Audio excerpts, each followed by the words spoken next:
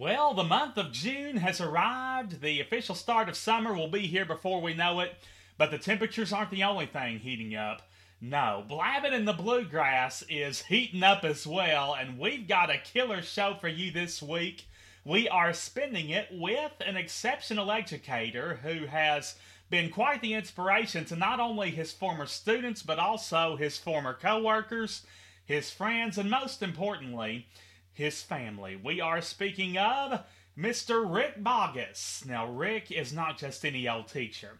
Rick spent a number of years working with visually impaired students in the Owensboro public school system. Further, he is totally blind himself.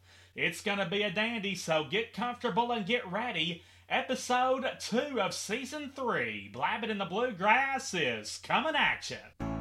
Kentucky features so much more than basketball and horses. We're home to scenic spectacles and one-of-a-kind golf courses. If boating, fishing, dining, or music is your pleasure, we'll guide you to the sights and sounds that you will truly treasure. 'Cause we're blabbing in the bluegrass. There's nothing here to hide, 'cause we're saying it with pride. Just a blabbing in the bluegrass. With knowledge of the state you're sure to appreciate. Yes, we're blabbing in the bluegrass. Where musicians furnish talent and great whiskey cools your palate. Just a blabbing in the bluegrass. With a fit for every taste, precious time is not to waste. From Smith Mills to Smithland, Pineville to Pikeville, nobody covers the Commonwealth like we do here on Blabbin' in the Bluegrass because, after all, we explore and celebrate all things Kentucky from right here at the North Quail Motel in beautiful Henderson. I'm Sam Moore. We also celebrate our beloved current and former teachers across the state on a pretty regular basis with our brand new Exceptional Educator Spotlight. And that's what we're doing today with Rick Boggess. He holds a special spot in a lot of people's hearts, myself included, as well as my mom, because for those of you that didn't know, I'm totally blind, and Rick Boggess assisted Mom in learning Braille back when she first found out that I was losing my sight. And that helped her to sort of read Braille on the same page as me for a little bit. And so he really meant a lot to her. And then as I grew up, I grew up one county over from Rick in Henderson. But he did help me off and on in learning assistive technology devices that would go on to help me in college. Quite inspiring for all of us. So you'll want to stay right where you are before we dive into the Bluegrass Brainbuster, among other things. I do want to point out that my dear mother, Susan Moore, reminded me earlier today that this week, Kentucky is celebrating its 229th birthday. That's correct. June 1st, to be exact. On June 1st of 1792, Kentucky was officially founded. 229 years old this week and still kicking. Thank you, Susan Moore, for enlightening me on that fact. I knew it was 1792. I must confess I had forgotten the exact week and month. So, thanks to her for reminding me, and I do want you folks to remind me of facts such as this and anything else you might want to pass along, from Exceptional Educator nominations to guests, suggestions, topics that you'd like for me to perhaps touch on at some point.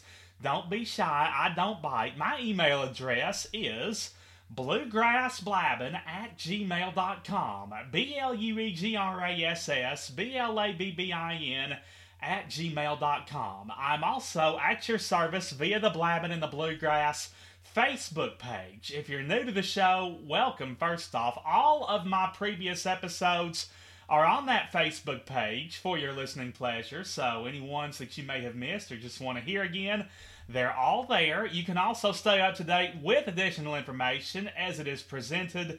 Make comments, leave messages. Don't be bashful, because I love hearing from you, whether it be on Facebook, email, regardless. Just let me hear from you. Also, a reminder that you can listen absolutely free on Apple Podcasts, Google Play, and Spotify, so feel free to access the program via those avenues as well. So, Rick Bogus is waiting in the wings in Owensboro, and we will get with him here in just a few shakes. But before we do, I have this week's Bluegrass Brainbuster. The goal is to do one of these each and every week, and we will give you the question now, give you some time to come up with the answer, or at least try, and we will reveal the answer at the conclusion of the show. So, that birthday song, which we need to be singing to Kentucky this week, Happy Birthday to You. Did you know that song was born in Kentucky? Yep, it was written by two sisters in Louisville. Who were they? Again, your job is to name the two sisters from Louisville who wrote the song Happy Birthday to You, which is now commonly known across the nation and around the world. You think on it, we will have your answer in the program's final segment. Happy birthday, Kentucky! Okay, I'll stop. Blabbing in the Bluegrass proudly presents an exceptional educator. Well, today we have an exceptional educator who has overcome blindness to enjoy a successful career, which he retired from a while back, in teaching visually impaired students in the Owensboro Public School. And we're here to talk about his fascinating journey from K-12 all the way to undergrad up through grad school, as well as his experience in the realm of education. So let's welcome to the show none other than Mr. Rick Bogus. Hello, Sam. Rick, we're so glad to have you, and tickled that you could join us on the show this week to talk about your experiences in Owensboro and beyond. Now, originally, you're from hometown West Virginia, right? That's right. Gosh, how many people can say their hometown is hometown? Yeah, you don't know how many times I was accused of having a smart mouth, being smart to people. They say, "Where are you from?" And I'd say, "Hometown." Now tell me where you're from, they would say. So you weren't lying to him. I wasn't lying to him, no. Gosh, what was the population of hometown? I think about 700 or 800. It was a small unincorporated town. Well, it might have grown a little bit since then, but actually it hasn't grown a lot. There's not a lot there, so let's see. Well, it hasn't grown. If I don't know the exact population, but it hasn't grown a lot, if at all. Well, I know you're one of hometown's biggest claims to fame. Oh, boy. I don't know about that. And you're in Owensboro and have been for a while, but it is so great to have you on. Now, not only were you a longtime instructor of the visually impaired, you are also, like we mentioned, totally blind yourself. So why don't you explain to our listeners what exactly caused your blindness as a child in West Virginia? Okay. I was a premature baby, although by today's standards, not terribly premature. I don't remember. I think I weighed about 4 pounds. And it was quite common. This would have been, and I'm going to give my age away, in the early 50s. No shame in that. Early to mid 50s. Right. And it was thought for premature infants that you put them in an incubator. And what they discovered is that the oxygen levels in the incubator were causing blindness. As a matter of fact, it's a condition called, at least at that time, was called retrolental fibroplasia. Oh, it was quite a mouthful. And it was the leading cause of one of the leading causes of blindness and visual impairment in the early 50s, early to mid 50s, maybe even back into the late 40s, before they realized that there was a correlation between the oxygen levels. And of course, they began to monitor those more closely. Sure. And so, but it was due to excessive oxygen levels in the incubator as I was premature. I see. So you were blind at birth then? Pretty much. Gotcha. I guess you could get into the argument, well, was he blind before he was exposed to the oxygen, if you follow what I'm trying to say. So there might have been, a few minutes or hours or something. Gotcha. We'll never know that. But yes, I've been blind all my life. So basically since birth. Well, exactly. Just out of curiosity, Rick, when and how did you initially discover your calling to become a teacher? Well, I don't recollect the exact time. I think it was always something that maybe inside me I had thought about. Um, of course, as I say, um, in those days, the school, the schools, we didn't have um, public education in terms of, we had public education, but we didn't have uh, the protections to allow mainstreaming in the public schools. I mean, it did occur to some degree, but by and large, most people, most students at that time attended the schools for the blind, schools for the deaf, Mm-hmm. and so, of course, um, I went to the West Virginia School for the Blind, and I think when I was there, it probably entered my mind.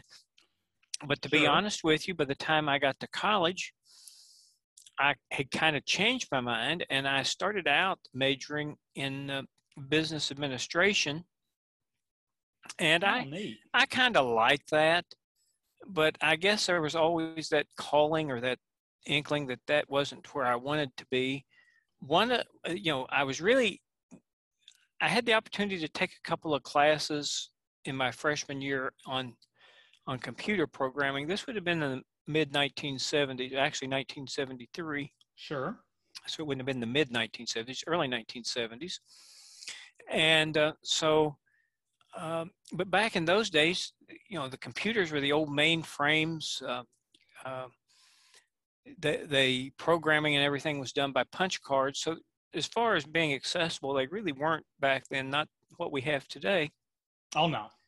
And so, I had to hire help to get the cards punched, but it was a nice experience, and I learned a little bit about programming during the process.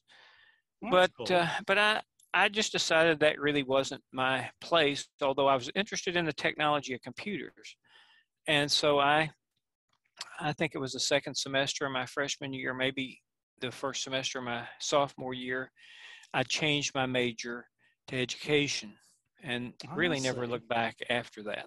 Well, that's cool. So, first semester, sophomore year. Well, Right. we'll talk more about your career in education here shortly. But now, as you mentioned, you received a quality K-12 education from the West Virginia School for the Blind. Now, that's in Charleston, correct? No, it's actually in a small town called Romney.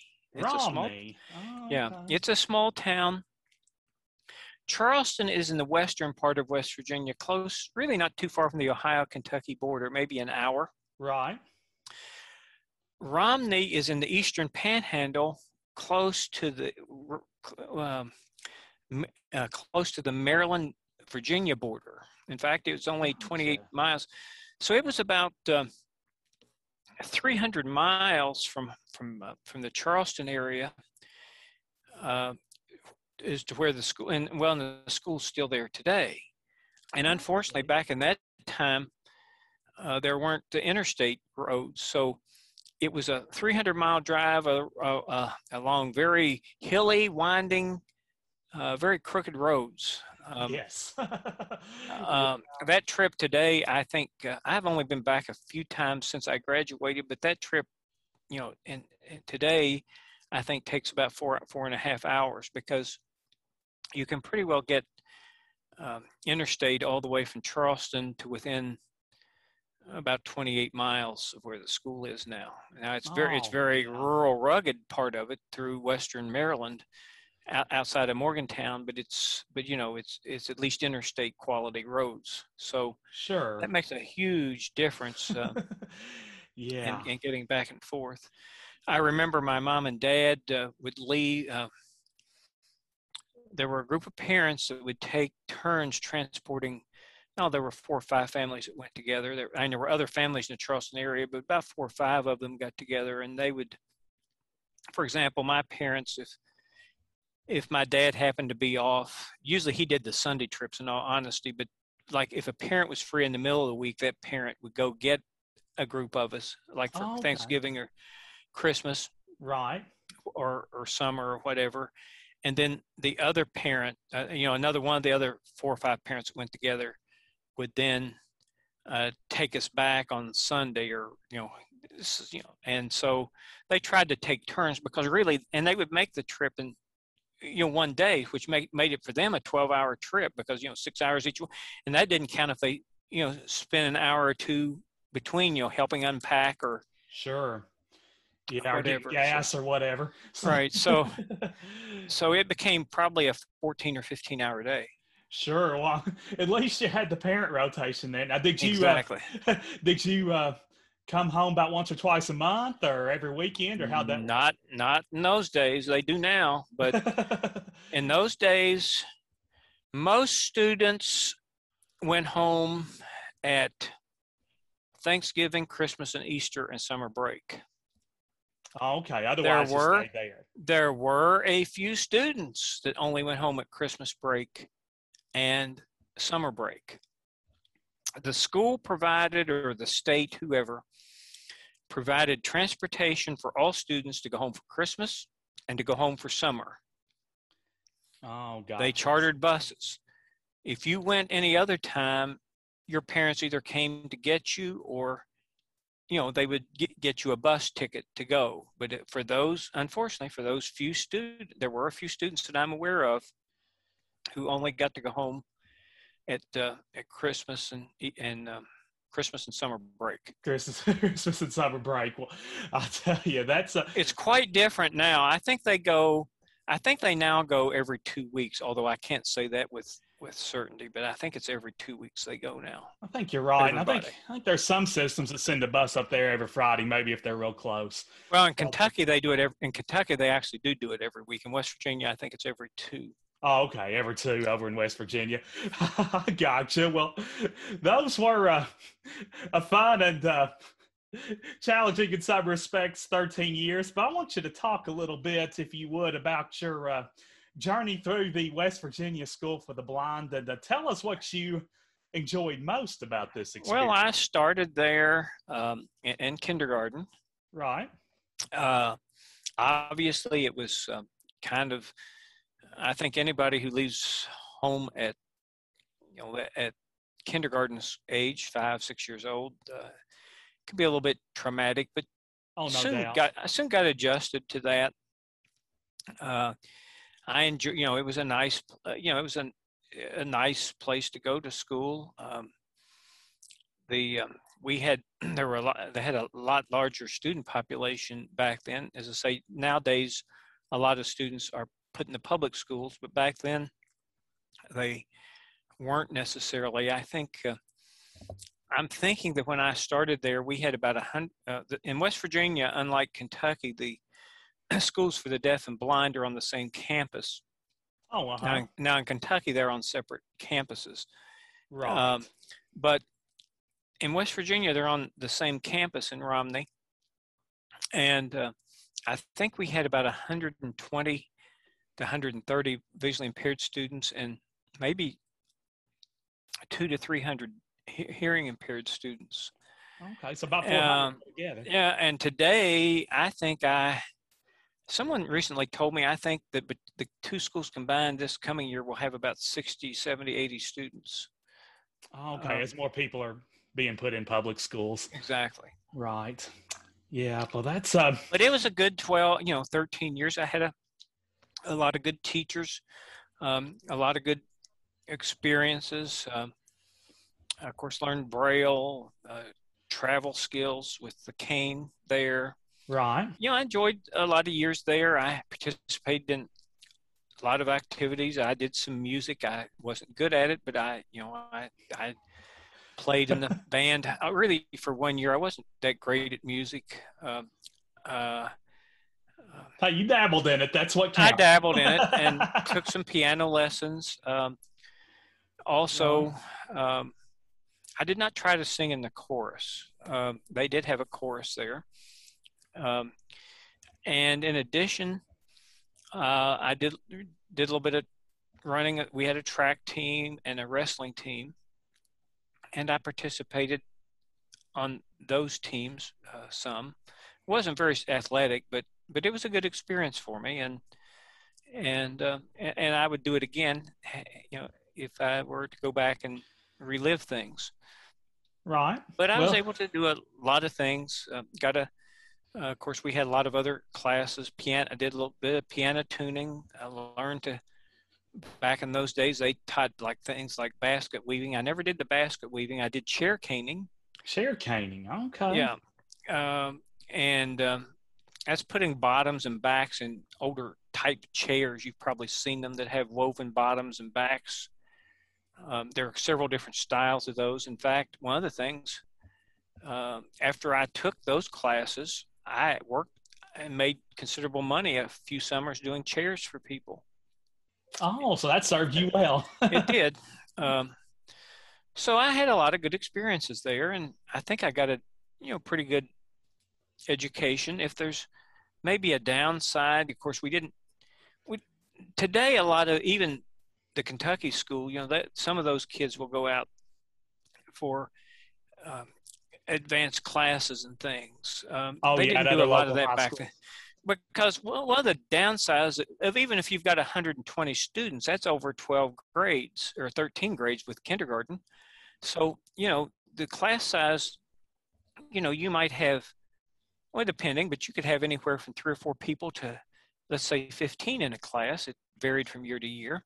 But one Sure. of the downsides of that, of all that, while you get some good individualized instruction, is they obviously can't offer maybe the diversity of classes, maybe 4 or 5 foreign languages Right. or maybe more advanced mathematics. We had geometry, algebra 1 and algebra 2. I don't think we ever had trigonometry, for example. And our foreign language, for the most part, was Spanish, although they did do a little bit of German toward the end of my time there. Oh, gotcha. Yeah, Spanish does seem to be the most dominant in But most places. but throughout all that, there are some limitations if you get down to it as far as the types of offerings that they could make given the class size. Right. And and you also didn't have things like internet and that, where today you could plug into all kinds of options, That's true too. So it was quite different back then. Yes, indeed. Well, it sounds like you certainly made the most of it, and we're glad to hear that. Now, you completed your undergraduate studies at Fairmont State College in West Virginia. So, just out of curiosity, what were some of your biggest challenges in transitioning from the West Virginia School for the Blind over to Fairmont State? Well, going from a school that had, a couple of hundred students, or well, actually 120 on the blind, because the campuses were kind of separate, although they were on the same campus. So, class size, Fairmont State had about 4,000 or 5,000 students. It wasn't an overly, real large college, but it wasn't small either. Sure. So the numbers were quite different. Of course, being at a public college like that, because it's a state-run, it's actually a university now. Oh, Fairmont State University today. Mm-hmm. But regardless, it was pretty large, and there were a few visually impaired students, but let's say maybe 5, 6, 7, 8 of us on campus. So there were, but that's relatively small number, and when you looked at, there were 4,000 or so students there. Yeah, that's a pretty small ratio. It was different. I was having to compete and deal with a much larger student population, regardless of whether there was vision involved or not, and also class sizes were larger, and things weren't necessarily geared towards somebody with a visual impairment. Mm-hmm. Things weren't in Braille. Things weren't didn't necessarily have adaptations to materials like you would at the School for the Blind. Now, that doesn't mean that things weren't adapted. Fairmont State had some history with visually impaired students. One of the things that colleges have today that a lot of colleges did not have then, you have disability services offices on campuses. Right, disability service offices. And back then that really did not exist. But as I say, Fairmont State was good in certain respects because they had had several visually impaired students over the years. And there had been some efforts to, for example, they had set up a volunteer reading program where they had readers from the public that came in and volunteered to read books on tape. And then they also worked with the local school systems and some of the like National Honor Society students. They worked with some of those for, I guess, high school credit where they could come and do some reading for us. That's neat. So they had, but it was different because you were, as a student, I was responsible for making my needs known. Whereas with the disability services offices, they're kind of that mediator or that go-between today. Yeah, middleman, if you will. For example, I would each spring get my schedules, or before each semester get my schedules, find out where the professors were located, go talk to them. I'm going to be in your class next semester. Can you, what books are you going to use? Do you mind if I record your class? How are we going to handle exams?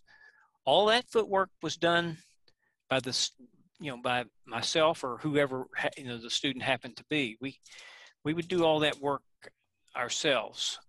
Gotcha. And order the books and learned a lot of good self-advocacy skills. And I can imagine. And but in addition to that, I think another thing that happened is I managed to become pretty close friends with a few, not all, but a few of the professors that I probably would not have necessarily done had I not been working with them through the details of, how to modifications and how to work so on different assignments and so forth. So it was a good lesson in self-advocacy, and for me, it was different because at the School for the Blind, those things were kind of taken care of, so that made it different as well. But it wasn't necessarily. I mean, I think anybody's been to college probably has some tales, nightmares to talk about, whether you're visually impaired or sighted or not. That kind of comes with the territory. You do, because you have good and bad professors. And so, but by and large, I was able to make a lot of good friends with some professors. Had one professor, for example, in an economics class. I mentioned that I'd started out in business administration. Right. And I had one professor. I had a kit that could be used to do like raised line drawings. It used real thin sheets of paper. It looked like a clipboard. And you had these real thin like plastic sheets. I think it was called Mylar. I think it's MYLAR, but I might be wrong about that. But it was real thin, and you had a pen, and this clipboard had like a rubberized backing, and when you drew on that, it created raised lines.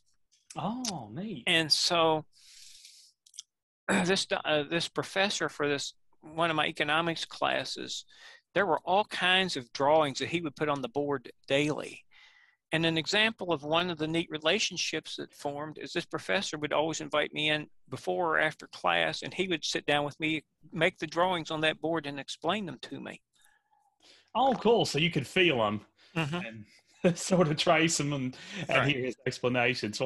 Well, that was neat. Now, did the professors generally read the exams to you? Is that how you handled that? Well, that was an interesting experience. Sometimes I had readers that went with me. Other students at the college, because we lined up some volunteer readers.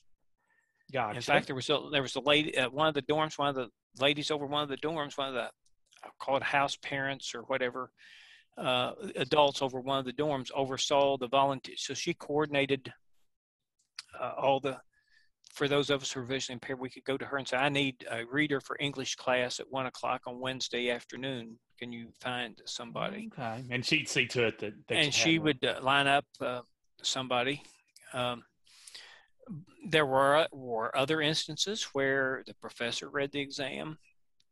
I had one professor, I liked the fella, but it may have been the worst accommodation ever because he gave pop quizzes. And the way he chose to give us his pop quizzes is he would give the class the written test quiz, like 10 questions or 5. They were unannounced pop quizzes. He would give the class the test or the quiz, and it'd be announced, today we're having a quiz. As I say, they were unannounced until you got to class that day, so you always had to be on your toes. But the way we had to take them, he would wait till everybody took the quiz, take up the test, and then make us take it orally before the whole class. Oh, goodness. So you had to take your pop quizzes in front of everybody. And so that was, excuse me. That can be a bit intimidating, I'm sure. That was kind of intimidating in retrospect. No doubt. But in defense of the professor, probably had we discussed it with him, he might have done it differently because he was a very nice gentleman and probably just didn't even think about it. And I'm not so sure other than being somewhat terrified, well, terrified is not the right words, under a lot of pressure. Yeah. Little uneasiness. So I would suspect that had we done a better job of self-advocacy and explained the situation, because he was a nice gentleman and probably just didn't think about it, but it was not necessarily the best accommodation I've ever seen. Yeah, well, but for the most part, my accommodations, went very well. I had, people were very receptive to like having their classes recorded and on and on and on. So it worked out very nicely. Well, that's great. It sounds like to me your self-advocacy was all in all pretty good. Now I know in graduate school you hired readers, didn't you? I did. I hired readers. I went to graduate school at George Peabody in Nashville. Yeah, which is now part of Vanderbilt. It sure is. And I hired readers. I think I had about 15 or 20 readers at the beginning of each semester, or at least each school year, because some would carry on from semester to semester. I would post, and I always had more readers than I needed. But part of the problem is when you're hiring readers to do things, whether it be read exams or just read materials, you have to have enough readers, but also, their schedules vary too, because it was just other students. So for, some of the readers may have class at the same time you do, so they couldn't necessarily go help you, read an exam for you, or they couldn't go to the library and read to you. And my graduate school, there was a tremendous amount of reading. I remember that the one semester I was working, I had to do a practicum in a school in Nashville. And so I was out there from like 8:30 to noon every day for the whole semester. And then I was taking, I think it was 12 graduate hours of school. And just one professor in one class assigned, I don't know, I want to say about 5,000 pages of reading for his class alone, outside reading for the semester. Oh, goodness. So I literally spent pretty much my whole weeks in graduate school, at least the second semester in particular. My Saturdays and Sundays were spent in the library with readers. I mean, I might meet a reader at 10, have another one come in at noon. So they take turns, 2. Yeah. So while I don't know the number, but I'm thinking it's like 15 to 20 readers on my list. But that just gave me the flexibility to find people who might be free when I needed them. Yeah, and when one wasn't available, you had. And then when you get that number of readers, whatever, you have some people who can read. Well, some really weren't, in all honesty, weren't good readers. But there again, too, there were also instances that one person may be good, let's say, in math. Another person might not be good in math, but might be good in something scientific or whatever. And so once you got to learn the backgrounds and the reading habits of the readers, sometimes that came into play as to who you selected to do what, help you read what. You learned what everybody was most comfortable reading. Exactly. What they were comfortable reading and what they could do the best job at reading. Yeah. And then you got into things, for example, if you're spending time in libraries, not all readers have the same library skills. I mean, I was the boss. I said, you need to go look in this section. but they need to be able to, read the signage and use that signage that they put up in libraries to get you to the right spot. And I'm not just talking about books, but, knowing what section to at least look in. We need to go to this section, or we need to go to a section on, bibliographies. Most people would know that, but at least they need to be competent in using the layout of the library and that, because I couldn't help them very much with that. No, but I would direct them, go look on the this or that section, or this and that part of the library. Exactly. Or go look at I think it's called microfiche, the storage that was used a lot of times for, it's like in microfilm, where like old newspapers and things would be photographed on film. And so microfiche were both big back in the day. Yep. So that was interesting, but you got to know a lot of people that way. I did. So never a bad thing. Now, speaking of your time at Peabody, you had the unique opportunity of being there during the memorable blizzard of 1977. Actually, I wasn't, because I didn't start until the fall of 77. Oh, okay. But I will tell you that during the spring of 1977, I was still at Fairmont State. I graduated in May. Okay. So and it was an extremely cold winter. I lived probably a mile off campus during my junior and senior years. And so I walked to and from class, and back then it was really rare to have classes canceled. I'm not so sure in the 4 years I was at Fairmont State campus. I remember they canceled class one day because the power for the whole campus was out. And that may have been the only day that I recall. It was extremely rare. Now, I don't remember so much about the snow. There was snow. I don't remember if we had a lot of it, but I do remember that in the spring, winter, it wasn't spring, but it was in January, early February. I don't remember the exact dates. Mm-hmm. It was extremely cold. I'm talking, I think, the actual air temperature was probably, 20 below zero or so, but there was a very stiff wind. And I remember one morning the chill factor was, 60 or 70 below.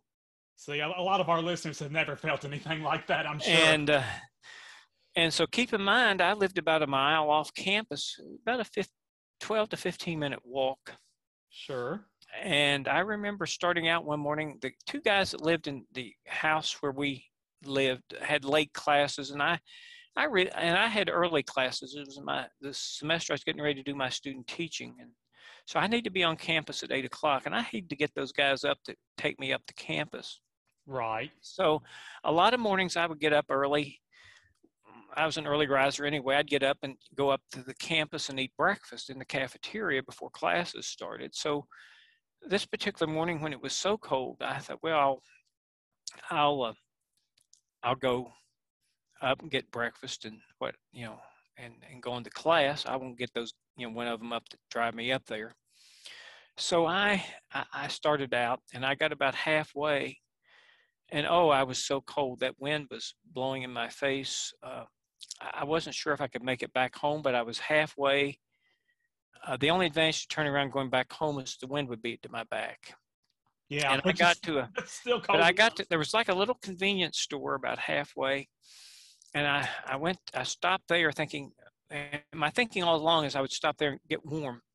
Now, when I walked up to the door, it was locked, and I thought, I don't know what I'm going to do. No. And so, but fortunately about that time, the lady came around to open the store. I was never so glad to see another person in my life, because then I was able to go in and get get warmed up. So, but yeah, that was an interesting winter and extremely cold. I remember walking back home some days later, and it was, I thought, man, it must be 40 degrees out here. I was almost sweating, and got into the house, and it was 13, turned on the radio, and it was 13 degrees. See, that 13 felt warm, didn't it? It felt warm. It felt warm. So when 13 feels warm, Mhm. that's how you know it's been cold. It And felt warm. yeah, and after that, at Peabody, I bet you probably never experienced anything quite like that, No. did you?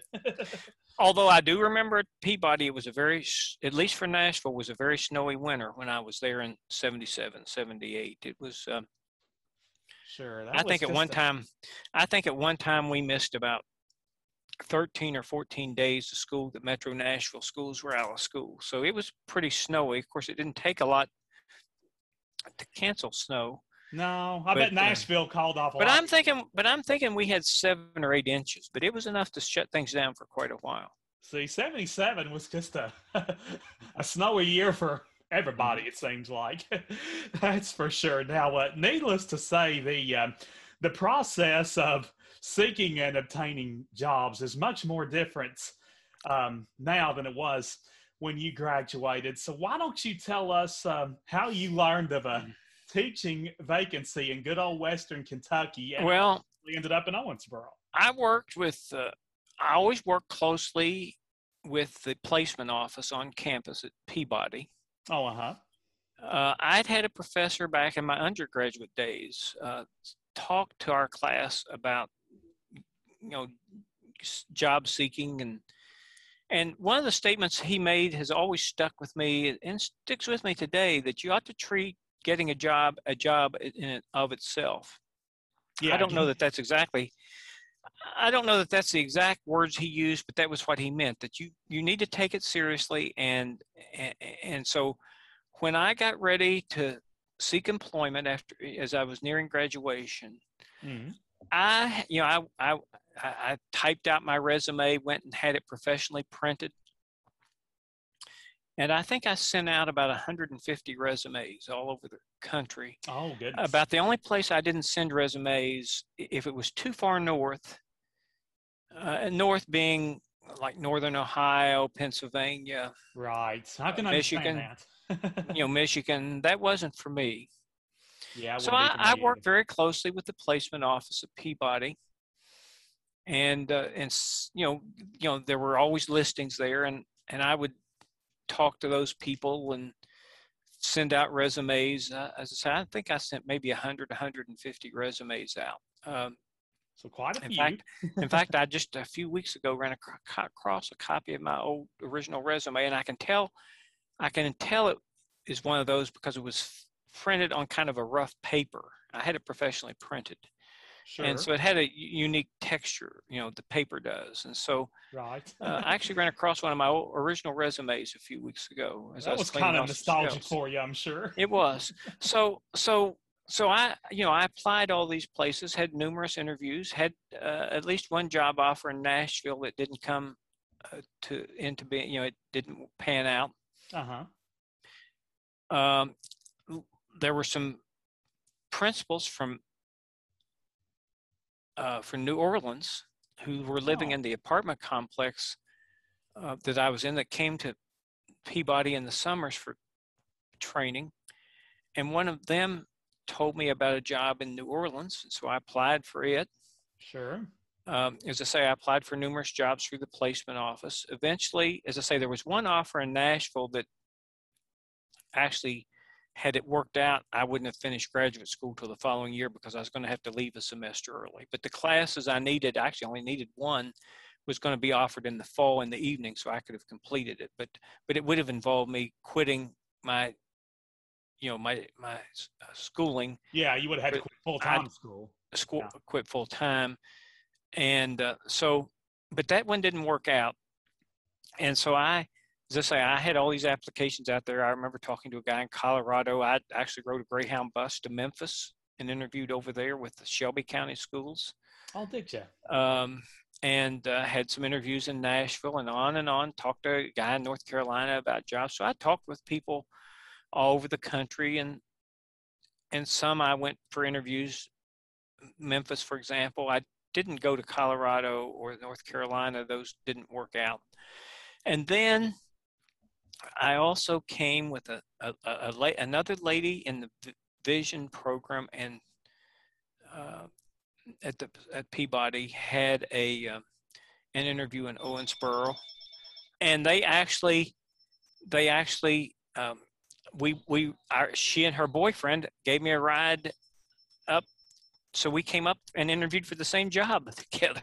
Oh, isn't that something? And so that's how I got to Owens. Well, that's how I found out about Owensboro. I'd not heard of it, but so I came up here. As I said, I had all these other job applications out there, and so I was actually offered a job on the same day. I had job offers from New Orleans, here in Owensboro, and in Northern Kentucky. I don't remember. It's one of those cities in the Cincinnati, Northern Kentucky area. I was so on the three Kentucky in the side. same day. So I had 3 job offers in the same day.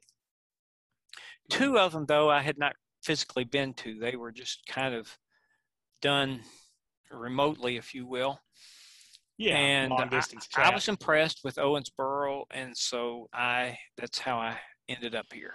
Now, for those who've never had personal acquaintances with someone who has a Braille background, why don't you give us an overview, Rick, of the resources and the strategies you used in teaching students how to read and write Braille? Well, interestingly, I was called a teacher of the visually impaired, and our role, it changed somewhat over the years, but we were trained to teach anything from assistive technology.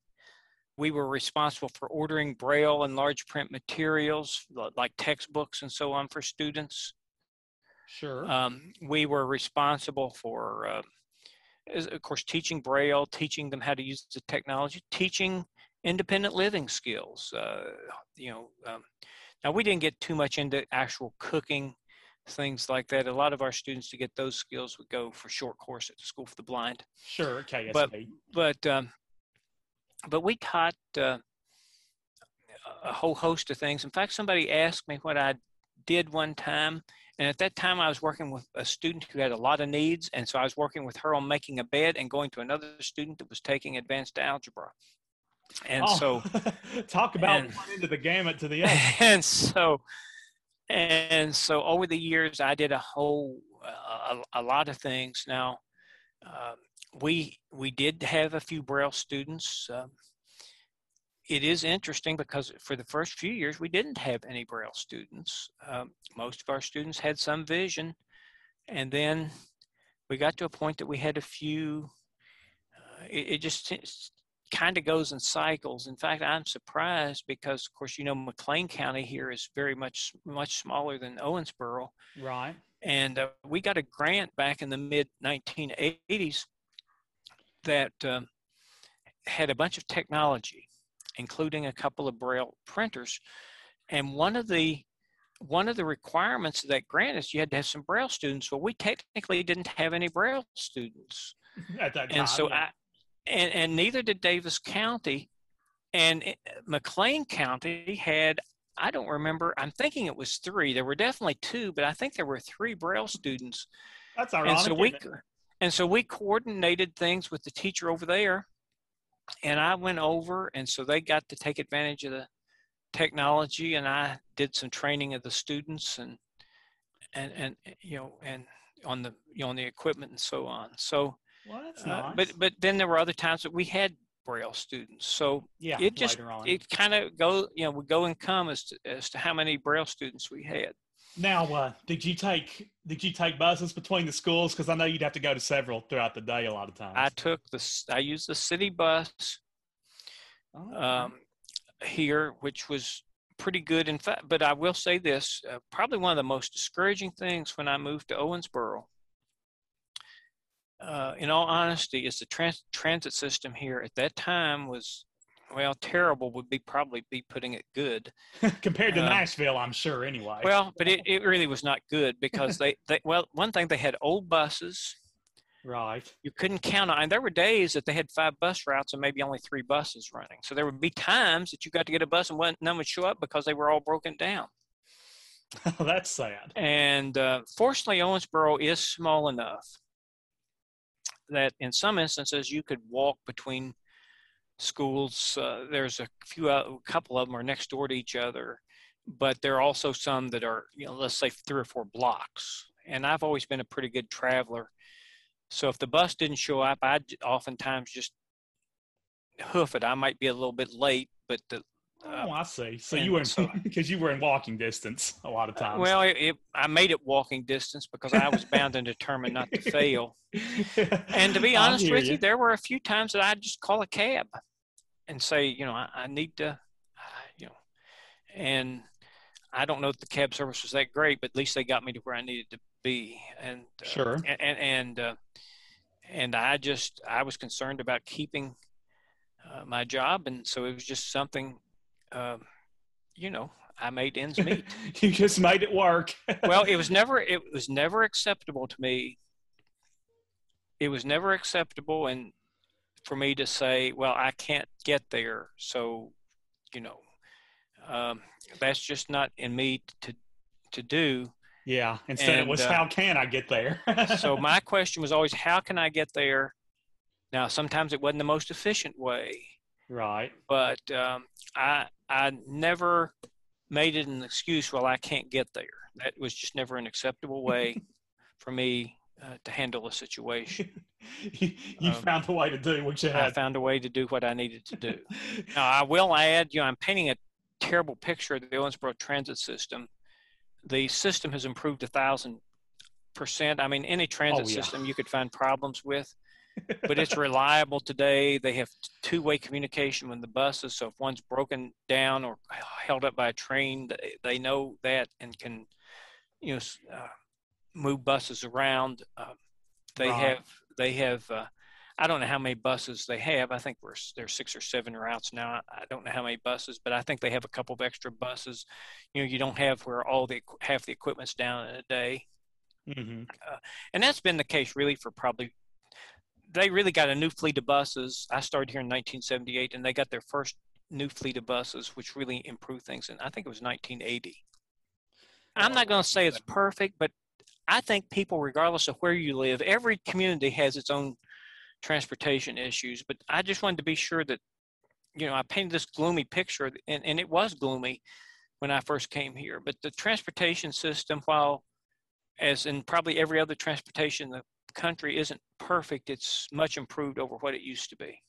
Well, believe it or not, Rick Boggess and I had such an enjoyable and insightful conversation. We actually ended up talking for another half hour. So, what I've decided to do, I'm going to bring you the final 30 minutes of my conversation with Rick on next week's program, and make sure you're here because we've got plenty more to learn about this inspirational individual. We will compare the manner in which he learned Braille to the manner in which his students learned Braille. Plus, we'll get some gratifying stories from his career as an educator. Rick will discuss SAVI, that stands for Support Alliance for the Visually Impaired. I'm actually a part of that group, and we will learn all about that next week. Plus, Mr. Boggess will offer up some words of wisdom for those in the visually impaired community in pursuit of their goals and endeavors. I'm sure glad that Rick could spare some time to enlighten us on his school background, not only as a student, but also as a teacher of the visually impaired. And if you'd like to nominate an exceptional educator, you know how it's done. bluegrassblabbin@gmail.com, BLUEGRASS BLABBIN @gmail.com. You can also send me a message via the Blabbin' in the Bluegrass Facebook page. Let me know about this teacher or teachers making a difference in your life, and I will do everything in my power to get them the recognition and honor that they so rightfully deserve. And before we put the caps on this week's show, I have the long-awaited answer to this week's Bluegrass Brainbuster, and it's only fitting that we focus on the song Happy Birthday to You, as it is the state of Kentucky's 229th birthday. But anyway, that famous song that we hear at almost every birthday party, around the block and far beyond, Happy Birthday to You, that song was born right here in the Commonwealth. Believe it or not, it was written by two sisters from Louisville. Your job was to name those two sisters, again, identify the sisters from Louisville, who wrote the song Happy Birthday to You, which would become famous across the nation and around the world? Your answer? Mildred and Patty Hill. Back in 1896, these two sisters in Louisville were brainstorming about songs to sing to Patty's kindergarten class. Patty was a kindergarten teacher, and they came up with a simple song with a simple melody. Originally, it was called Good Morning to All. Good morning to all. But whenever a student had a birthday, they would celebrate by substituting the Happy Birthday to You lyrics in place of Good Morning to All. And that's how we get Happy Birthday to You. So the origins of the song date all the way back to 1896, thanks to Mildred and Patty Hill. Yep, the Derby City can rightfully claim this world-famous song that makes virtually every birthday party complete. Oh, the things you learn here on Blabbing in the Bluegrass. At least that's our aim. So come on back next week for another Bluegrass Brainbuster, along with plenty more insightful conversation. It certainly will not be the same without you occupying your assigned seat at my table, okay? But between now and then, you know what you gotta do, guys and gals. Keep laughing, keep smiling, and keep blabbing in the bluegrass. 'Cause we're blabbing in the bluegrass. There's nothing here to hide, 'cause we're saying it with pride. Just a blabbing in the bluegrass. With knowledge of the state you're sure to appreciate. Yes, we're blabbing in the bluegrass, where musicians furnish talent and great whiskey cools your palate. Just a blabbing in the bluegrass, with a fit for every taste. Precious time is not to waste.